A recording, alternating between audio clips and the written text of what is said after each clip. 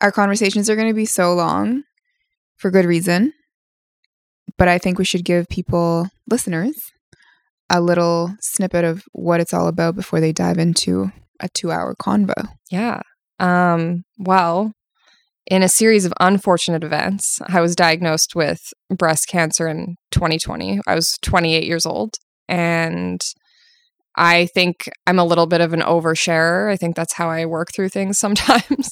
So I talked to a lot of people about what I was going through, and I connected with Eva, and Hi. we're talking about different ways of kind of like sharing the story, just kind of like creating community around the topic. And we came up with the idea to do a podcast.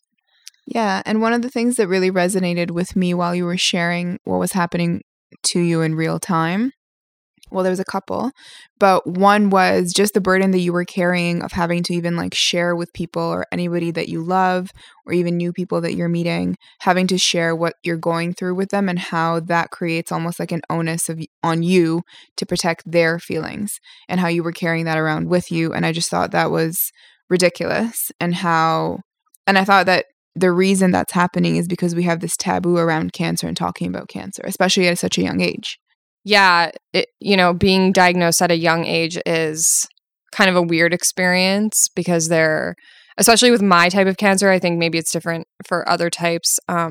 But with breast cancer, it's predominantly like women in their 50 or above. So just finding the connection of like people that were like me was a little bit difficult. And I think that when you go through something like this, even if you have a really amazing support system in like your friends and family, it's just super important to connect with people that are also going through it because they're the only ones that can really, I think, just help you feel like not so alone. So I think that doing something like in this format is maybe a little bit of like almost like an introduction to like a support group if someone is like nervous to talk to other people about it. It's something that you can just kind of listen to and hopefully feel a little less alone in the experience.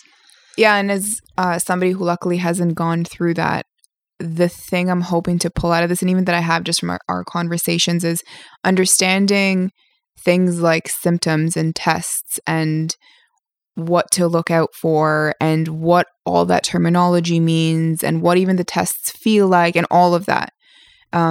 So that it's both useful to people who are maybe going through cancer, people who aren't, and the people that are providing support.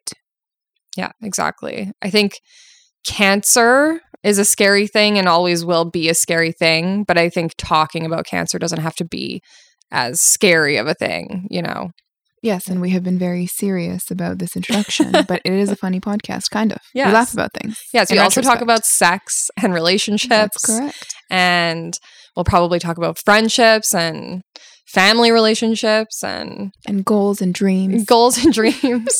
And the whole thing isn't just like dark, gloomy, like monsters lurking in the shadows. There's like funny moments. There's ridiculous moments in the whole experience as well. So it's just the messiness of life, Yeah, exactly.